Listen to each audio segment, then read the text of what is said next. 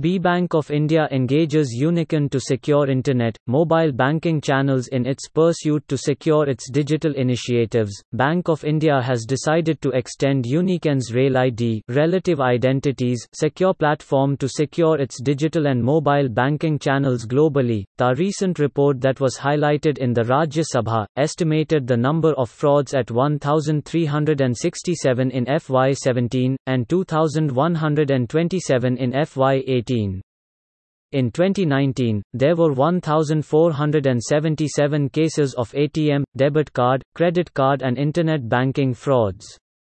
Moreover, payment systems such as UPI, IMPS are likely to register average annualized growth of over 100%, according to Reserve Bank of India's 2021 Vision document. In view of this, RBI has also issued some guidelines as security and risk mitigation measures for digital payments, and Unicon's Rail ID ensures RBI and other statutory guidelines around protecting digital banking assets with security solutions. Also read, huge scope for Indian pharma as FDA eases drug scrutiny over shortage in US. T. Bimal Gandhi, Chief Executive Officer, Unicon Inc. said, mobile and digital enterprises are constantly exploring options to be ahead of competition by working closely with their customers, partners and employees. Enterprises are enabling seamless access to enterprise applications over the Internet and are often inhibited by security considerations of their applications and data.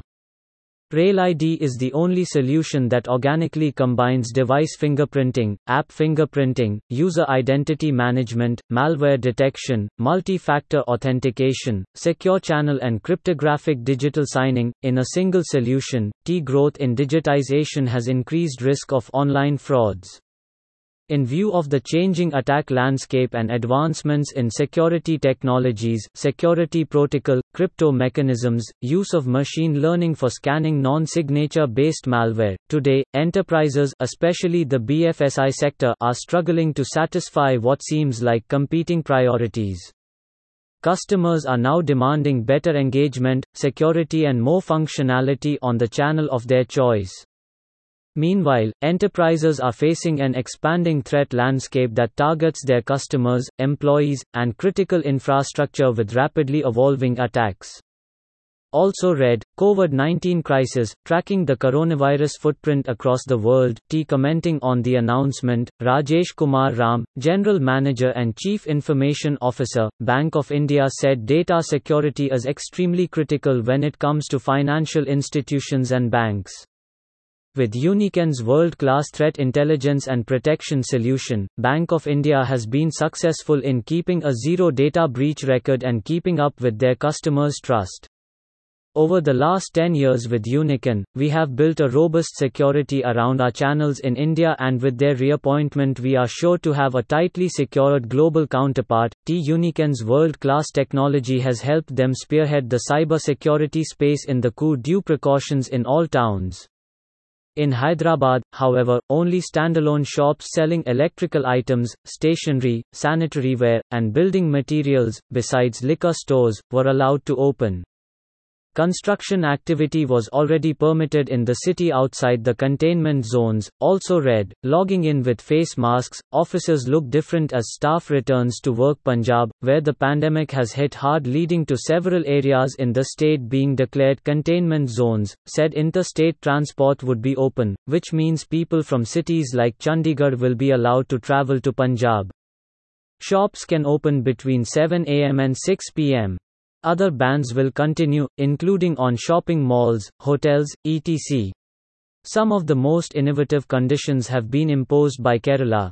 Liquor sales will be allowed from Wednesday, and till an online system is put in place, orders will be taken on phone from the shops run by the Kerala State Beverages Corporation. Restaurants will be allowed to run takeaway counters till 9 pm, while food online delivery will be allowed till 10 pm.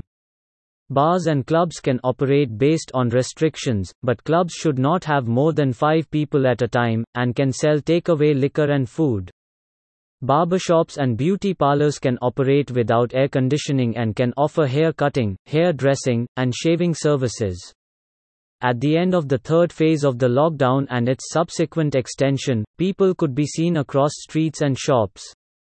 The number has substantially increased since the onset of the lockdown in March. West Bengal has divided containment zones into 3 categories. After allowing public buses, taxis, and cab aggregators to resume operations, the state has also allowed auto rickshaws to ferry passengers from May 27. The same day, a decision will be taken to allow hawker markets to open daily on an odd-even formula. While most of the smaller and neighborhood stores are already operational, the St.